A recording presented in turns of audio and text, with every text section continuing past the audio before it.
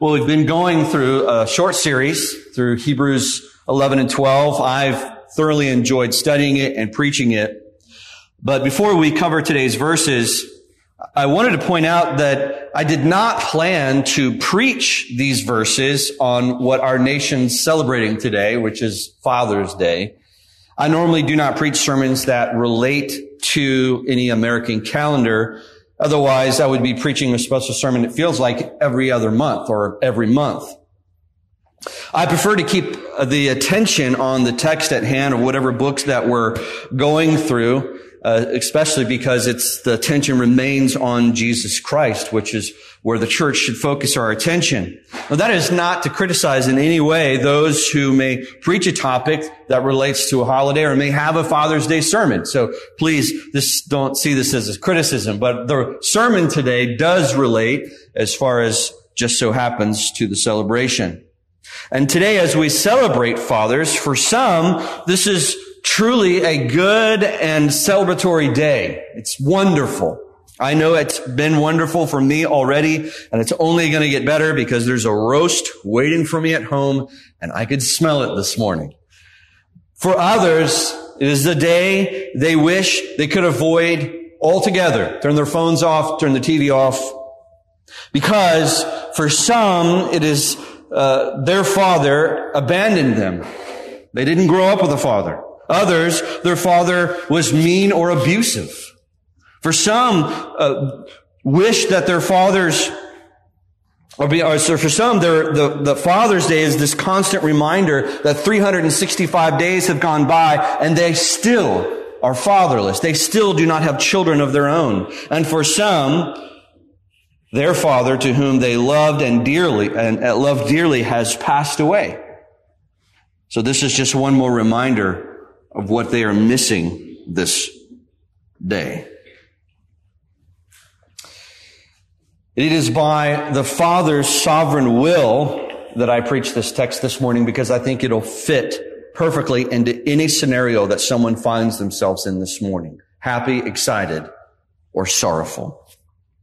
What we lack in our earthly relationships with our fathers, we will find comfort in our heavenly relationships, our heavenly relationship this morning with our Father. And I will say, my experience has been, and I've seen this, and you probably have as well, for many, their understanding and relationship to God is often either helped or hindered by the experience that they've had. The word father is a bad taste in their mouth. So when they think of God as Father, it does not bring joy and harmony into this picture they have of a relationship with God. And hopefully today, this morning, we can see from a biblical perspective our relationship to the Father. And I pray, and my hope is that you turn to joy and peace when thinking of this relationship. But before we can fully understand the text that we are covering today, these last few verses, we need to understand the biblical paradigm that is seen throughout all of Scripture. So this is going to be a little bit of an overview so that you understand what Hebrews is doing in this last section. The Bible is broken down into two major categories. These shouldn't be shockers for you. The Bible speaks of law and gospel. We have already seen this in the reading of our text this morning. We've been singing about the gospel all morning. Most Christians today would recognize these words and most likely could say that they have some kind of a concept that fits with them. Even I would say the majority of Americans who have a general idea of religion. So if you were to ask them, what is the law as it relates to the Bible, they could probably point to something like the Ten Commandments. They may not be able to name them all, but they know the concepts. They will probably tell you that God requires you to live in a certain way, and He provides laws for how you should live. General idea. When you ask them to explain the gospel, you just hear what I would say a weaker version of the law sprinkled with grace. You hear grace, but what follows it is law. I have a friend of mine who grew up as a Roman Catholic, And we have a lot of fun conversations. And we recently recorded a podcast on the differences between Christianity and Roman Catholicism. And he asked me to send it to him. So he listened to it and we had a conversation about it yesterday. And he was trying to explain what I was saying in his own words. And the way I could describe it is that his understanding has definitely shifted, where he understands he's not saved by the law, but it was just a weaker version, because the explanation was basically, we're saved by grace, but I need to make sure that I keep trying my best, which is still law and not grace. So any form of obedience or any type of requirement at all is still law, even though it may not be measured up to the 10 Commandments. So just for sake of clarity, so we're all on the same page here, the gospel is the good news that everything God required in the law, Jesus provides in himself. This is good news. Everything that is required, perfection, which is what is required, we have in Jesus Christ.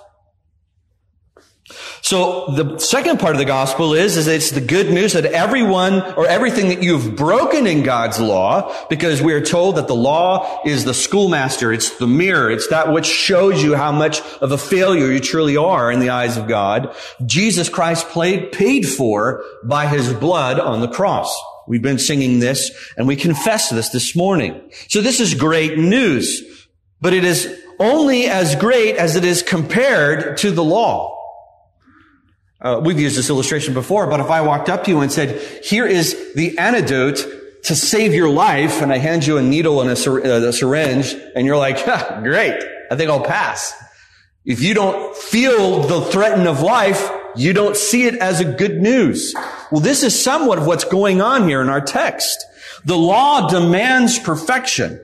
When it means by perfection, it's not our best effort, not better than the majority. The law demands perfection. Now, see, the law also, sometimes we hear perfection, and what it does not allow is practice. You do not practice to gain perfection, which was, anybody who's ever played sports or played music, this is told to you. What is it? Practice creates perfection. Well, we all know that's not true, because no one can be perfect. But we kind of feel it in this way. If you talk to someone who doesn't grow up in church, but they have a religious idea, and you invite them to something related to church, what did they tell you first? Well, I need to what? Practice. I need to clean up my life. I need to have some form of religiosity before I step into, I can't tell you how many times people have told me, being a pastor, well, God will strike me dead if I ever walk through your church. And I was like, well, then you don't know the God that I know. Because if he's going to strike you dead, he's striking me dead along with you. Because there is none righteous, no, not one. So we can feel this. It's an all or nothing reality of the gospel or of the law. And just to put this into the ridiculousness of sometimes we don't feel how offensive, we don't feel how crazy you should look at the law and say that is insane. Let me give it to you this way. This morning I was prevented from speeding. And God knew I was using this illustration. I'm riding with my wife and I was like, what is it on Sunday morning that people want to go 10 miles below the speed limit? My wife thought I was joking, and then she looked at the speedometer and she goes, oh, you're not joking. No, I felt like the whole way here. This is why I was late. I blame it on someone else. It's never my fault. But according to the law, if we equate it to United States law, if you get caught speeding, which you don't ever get away with anything according to God, because he knows all. But when you are caught speeding, you are then prosecuted at the full weight of the law, meaning that you will be guilty of all laws. And what is the law that we fear the most? Which is the death penalty. Anything that brings upon the death penalty. So a speeding ticket makes you guilty of the death penalty. So hopefully you feel the weight of the law. Offense against God is not a light issue. Now, it's even more dangerous than lowering the law, which is what we normally do. We try and make the law achievable. You should never assume you can achieve the law. You should never try to obey the law. That doesn't mean you shouldn't obey. We're going to get to that in a moment. But what's even worse than lowering the standard of the law to make it achievable or thinking that practice will get you to the point where God will approve of you. If you fail in one area, you fail according to all areas of the law, according to Christ. What's more dangerous to this is mixing that which is good and healing, gospel, and mixing it with the law. To tell someone that they are saved by grace, oh yes, it's a free gift of God. Say this prayer. We probably all, and if I had some of you raise your hands, how many of you said a prayer? And after you said the prayer, the next thing you were told is what was required of you. And if you didn't do what was required of you, then your salvation was called into question. That's mixing grace and law, gospel and law. The requirements of God's law do not change once you become a believer. That's what's crazy. It's not as if, okay, the law condemns you before you're a believer, and now the law is achievable now that you're a believer. Actually, the law stays the same. If you ever want to gain acceptance before God, which is why the law was given in Exodus, they were saved out of Egypt. We just sang this song. Remember when he brought us out of Egypt, he brings them out and he says, I'm going to make a covenant with you so that I will bless and protect you as my people. And for you to receive the joy of my presence, here is what's required of you.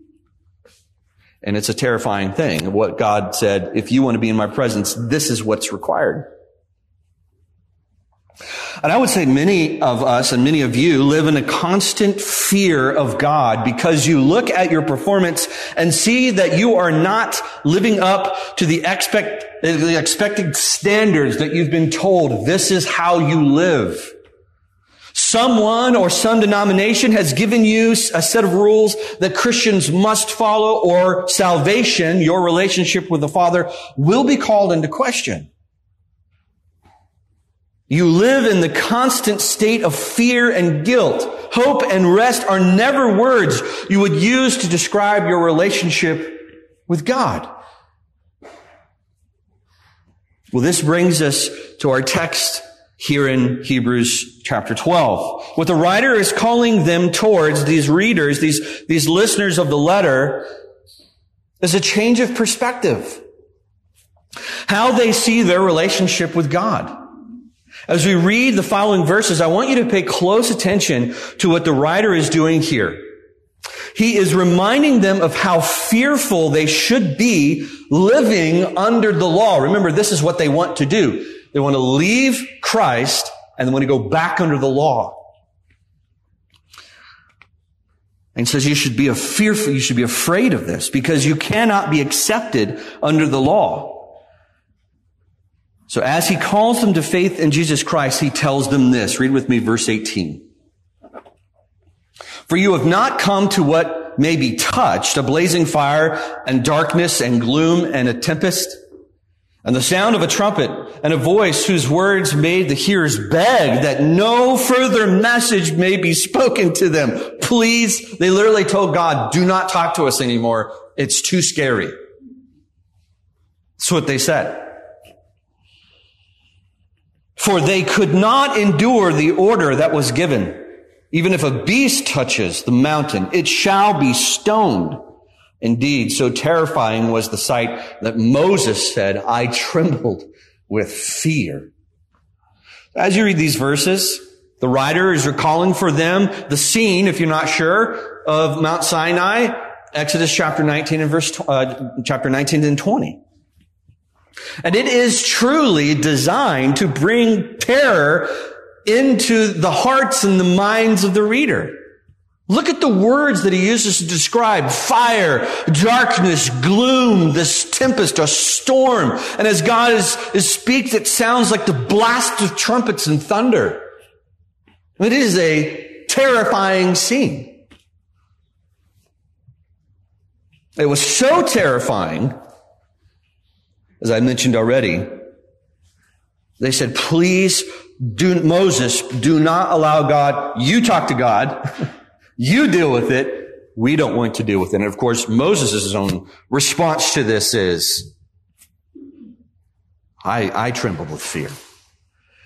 What you have to understand is what God was opening the door, the crack of the door. They didn't even see all of his holiness, because if they did, it would consume them. God cracked the door open and let forth his holiness. And the moment they were experiencing that, it terrified them. And God said, I am so holy, so other. You are so vile that don't even let your animals come near. My presence is in this mountain. And if your animals touch it, they are violating me, and you are to kill those animals. It was a serious matter. So now this is the weight and terrifying reality of the law. And he only uses word pictures and quick mentions this. He doesn't even need to reference all of Exodus. I'm going to go back to verse 18. And notice how he starts the whole scene. For you have not come to what may be touched. This is not the scenario you are facing right now. That is, the gospel is not something you possibly make the mistake of touching, like in the scene in Exodus. He says this, look at verse 22. But you have come to the Mount Zion and unto the city of the living God, the heavenly Jerusalem, and to the innumerable angels and festival gathering, like celebration. The scene over here is terror, fear, anxiety. He says, this is not the potential of you messing this up and bringing this on. He says, what I am calling you to is this massive celebration. And they would know what Mount Zion is in reference to. It's in reference to the new heavens and the new earth. It's in reference to this glorious place of living. He mentions Jerusalem, and there's these angels, and there's this festival gathering. It's rejoicing. It's not fear. It's a party. So, and I also want you to notice that he does something. He's comparing the mount by which the law was given to the mount by which rejoicing happens, this new place where we come into the presence of God. So he's got the presence over here that will consume you, that's law, and the presence over here that will indwell you acceptably, that's gospel. So he's saying, you are not called into the presence of God where you might make a mistake. You're being called freely. And notice here the language he says, not to come near, not to stand by in distance of the mountain. He says you are to come directly into the presence of God. Read the verse again. It says, but you have come to the mountain. You are there. You are in his presence. So our relationship with God has completely changed from fear and death to peace and life. The way he's describing it is that of one where you don't party if you're afraid. There's not the assembly of rejoicing if there's fear. Let's continue reading. Verse 23. And to the assembly of the firstborn who are enthroned, are enrolled in heaven, and to God, the judge of all, and to the spirits of the righteous made perfect. So these are just ways in which he's describing all the inhabitants of heaven. And to Jesus, the mediator of the new covenant, and to the sprinkled blood that speaks a better word than the blood of Abel, which he's referencing back to what happened in chapter 11, and even what you know of the story of Cain and Abel in Genesis. So as he's writing all of this, he's just kind of throwing all of these reasons for them to run to the mountain. So those to whom are surrounded by God, this inhabitants, and he's saying all of these people, the former saints of old, those in the Old Testament who believed and are now indwelling there, and you have all of the prophets, and you have all of the angels, and they're all standing there in the presence of God rejoicing. And then he makes reference to Jesus, which all of that's great, but the most important part, the thing he lives, which is, you always leave the best for last, right? He points out the role of Jesus as it relates to them in heaven, and to Jesus, the mediator of the new covenant. men's and women's Bible study right now, we're learning about covenants. We're going to be learning about the new covenant. Later this summer, I'm going to be doing a series on what in the world does he mean, the mediator of the new covenant. But for the sake of this morning, for quick illustration, covenant literally means promise. And this promise was made between the Father and the Son. We reference this as the covenant of grace, the promise that was made before the foundations of the world, Ephesians chapter 2. That God set out to save sinners, and he commissioned the Son to be the righteous requirement and the payment for sins. So he says that Jesus is the mediator. He is the one who goes between you, who the covenant is made with, and the Father, who's keeping the promise, who's keeping the covenant. And then he says this, and to the sprinkled blood that speaks a better word than the blood of Abel. Let me read this to you. I found it helpful. The idea of blood speaking is not common, and there is undoubtedly a reference to Genesis 4:10, which is where where Abel was killed. And it says that Abel's blood cried from the ground for vengeance of his killer. So he's making reference, again, these are people who would understand their Hebrew scriptures. His blood opens up a way into the holiness. Speaking of Jesus' blood, a better word than that. His blood opens up a way into holiness for people. Abel's blood sought to shut out the wicked, and Christ's blood, as it covers us, frees us and draws us not into the vengeance of God. What does he say? It draws us into the love of God. So he gets done. He's comparing, do not look to the law, which you want to go back to, as something that is good. It is bad and something to be afraid of. Verse 25. See that you do not refuse him who is speaking. For if they do not escape when they refused him who warned them on earth, much less will we escape if we reject him who warns from heaven. He's saying, why do you think that even when Jesus was here or during the time of Moses that they couldn't escape the condemnation of God? What makes you think you can escape it now? Verse 26. At that time his voice shook the earth, but now he has promised, yet once more I will shake not only the earth but also the heavens. This phrase, once more, indicates the removal of things that are shaken. That is, things that have been made, in order that the things that cannot be shaken may remain. This idea of if you have something in a box and you shake the box so that everything comes out so you can replace it with something new. This is the image he's giving. That God is going to remove all that which is vile. He's shaking it. Therefore, let us be grateful, verse 28, receiving a kingdom that cannot be shaken. And thus, let us offer to God acceptable worship worth reverence, with reverence and awe, for our God is a consuming fire. Now, I can't tell you how many times people have used those last two verses to have you be afraid of God. How insane is that? You are not to be afraid of God unless what? You are going to approach him as your own capacity of obeying the law. Now, it is out of respect. Obviously, you cannot read Exodus 19 and 20 and think, God seems powerful. It's terrifying to see how humans responded to God, to see his glory. And yet the writer says this, that you are not in relationship with God like that anymore because you have a new covenant, a new promise from God that through Jesus Christ, all the blessings of heaven, all the gifts and joy and hope and mercy and kindness, all of it are yours in Jesus Christ. So I want to leave us with just two primary points of thought or application as we think about the end of this chapter. And here's the first one.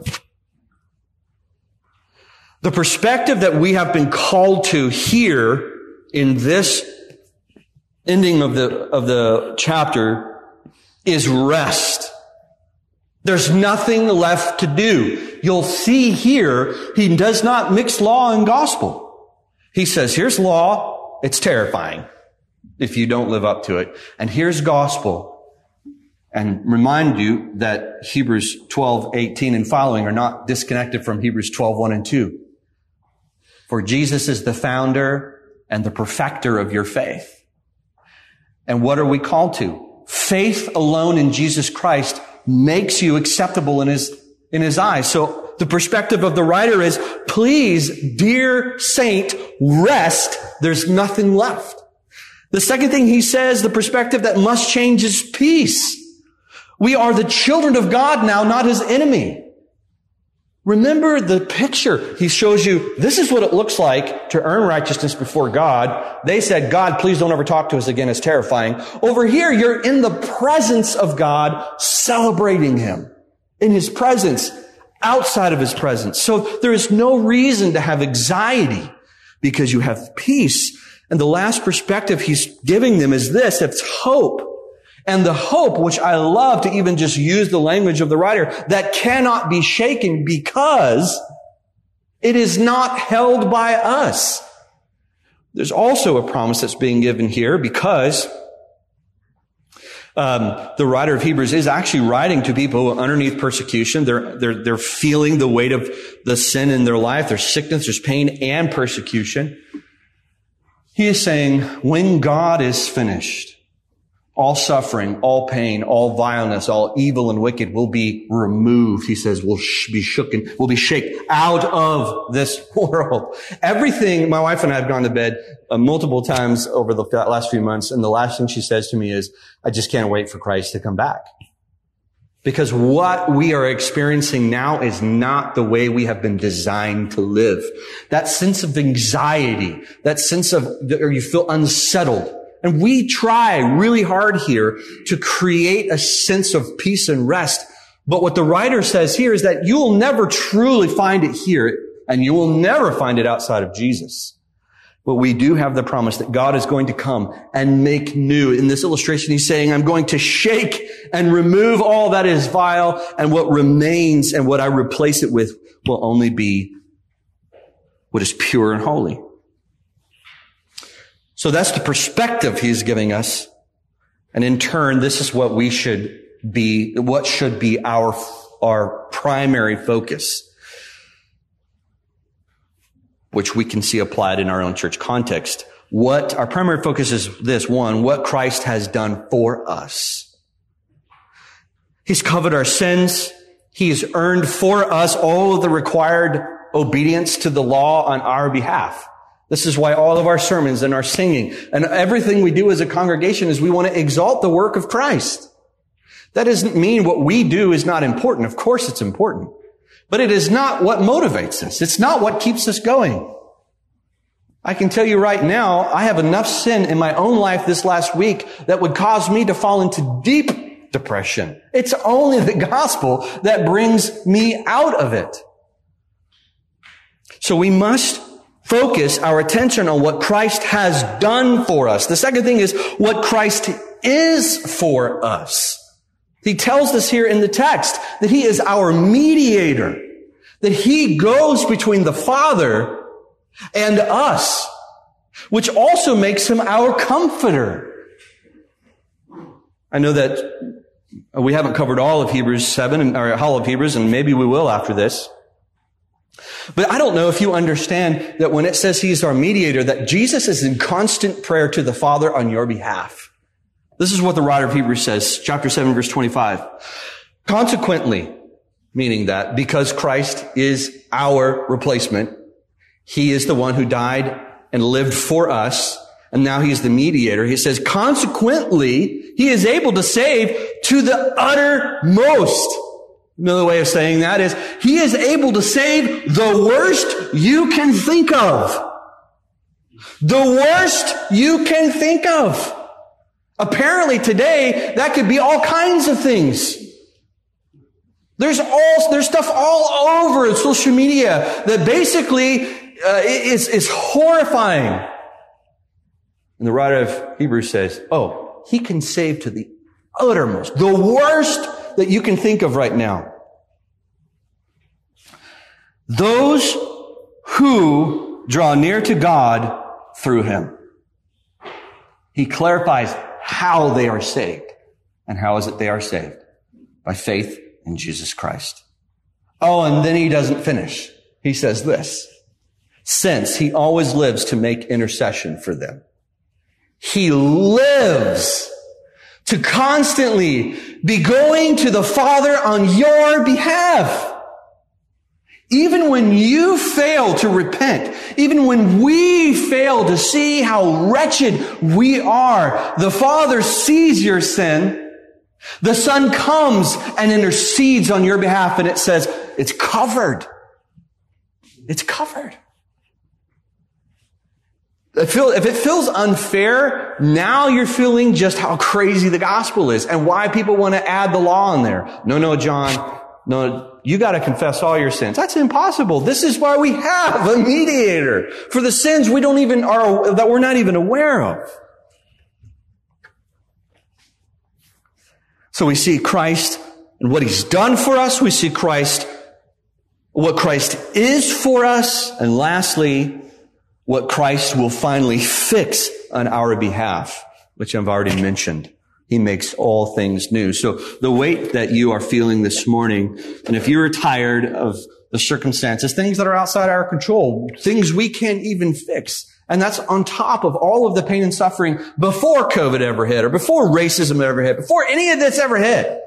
We were already dealing with, I feel like, a max capacity of pain. And now what this does is it causes you to even more say, there's nothing in this life that can ever be better than what I have in Christ. Ever. If you think at the highest moment of your life, maybe it was at the time that you got married or your first child, whatever it is, that is but dirt compared to what we have and will have in Jesus Christ. And this is where the writer of Hebrews is trying to lead his readers. And so this morning, my encouragement is, I know, even as I preach this to you, I can see that it's supposed to be glorious. And yet, as Paul says, we look through a dark glass. Like we know what's on the other side of there. It's kind of that blurry image. It looks and smells good, but we can't see it yet. And the longer we look at it, the more it becomes clear, but we will not fully see what it is. And Paul says to the dear church, he says, even though you have not seen him like I have, you believe in him. Blessed are you. And my encouragement to you as church, if you have the smallest amount of faith,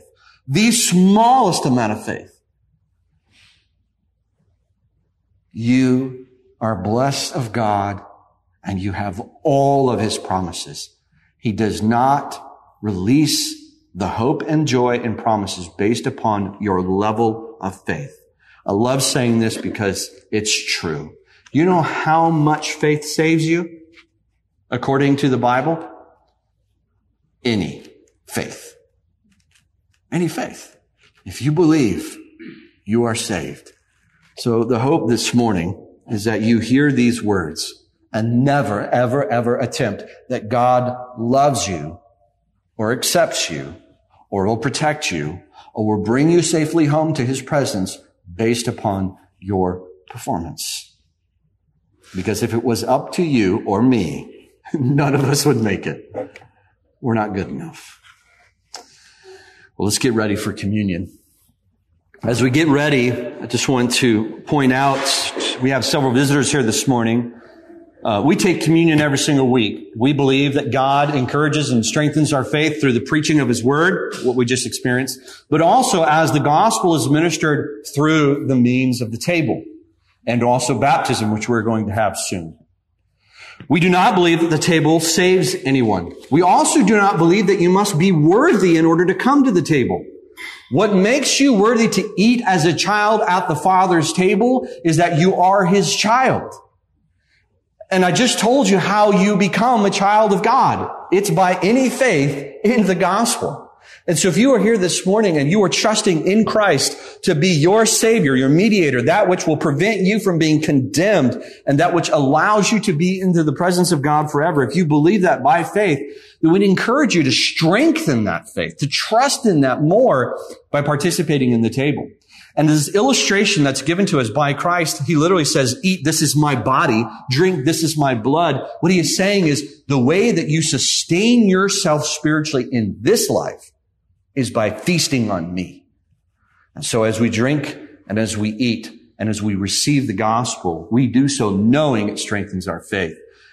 If you are confused by that at all, if you're not sure you understand the gospel, or if you know that you're not a believer, we would encourage you not to participate because we don't want you to be confused by that. And we'd love to talk with you afterwards. After I pray, what we're going to do is we'll start from the front and work our way back. We're going to go over to this table, and my wife will hand you 2 cups. One, the bread will be on the bottom, and the juice will be on the top. Please go back and be seated. And then once everyone has made their way through, then Anthony will lead us in our time of the table. Let me pray. Our Father, we know that if the Word of God is true, there is not a human in this room who finds their acceptance because of what they have done this morning. Lord, it's hard to allow that to seep in because we're so geared on self-righteousness. But God, you condemn to hell the self-righteous as much as the racist. Everyone is in equal need of grace because they're all equally guilty if they have not perfectly lived up to your standards. So God, we sit here as recipients of grace. Lord, humble us as we look to your glorious love that is unconditional. You do not love us more because we have behaved well, and you will not love us less. Lord, help this be our motivation to glorify and worship you this week. In Jesus' name, amen.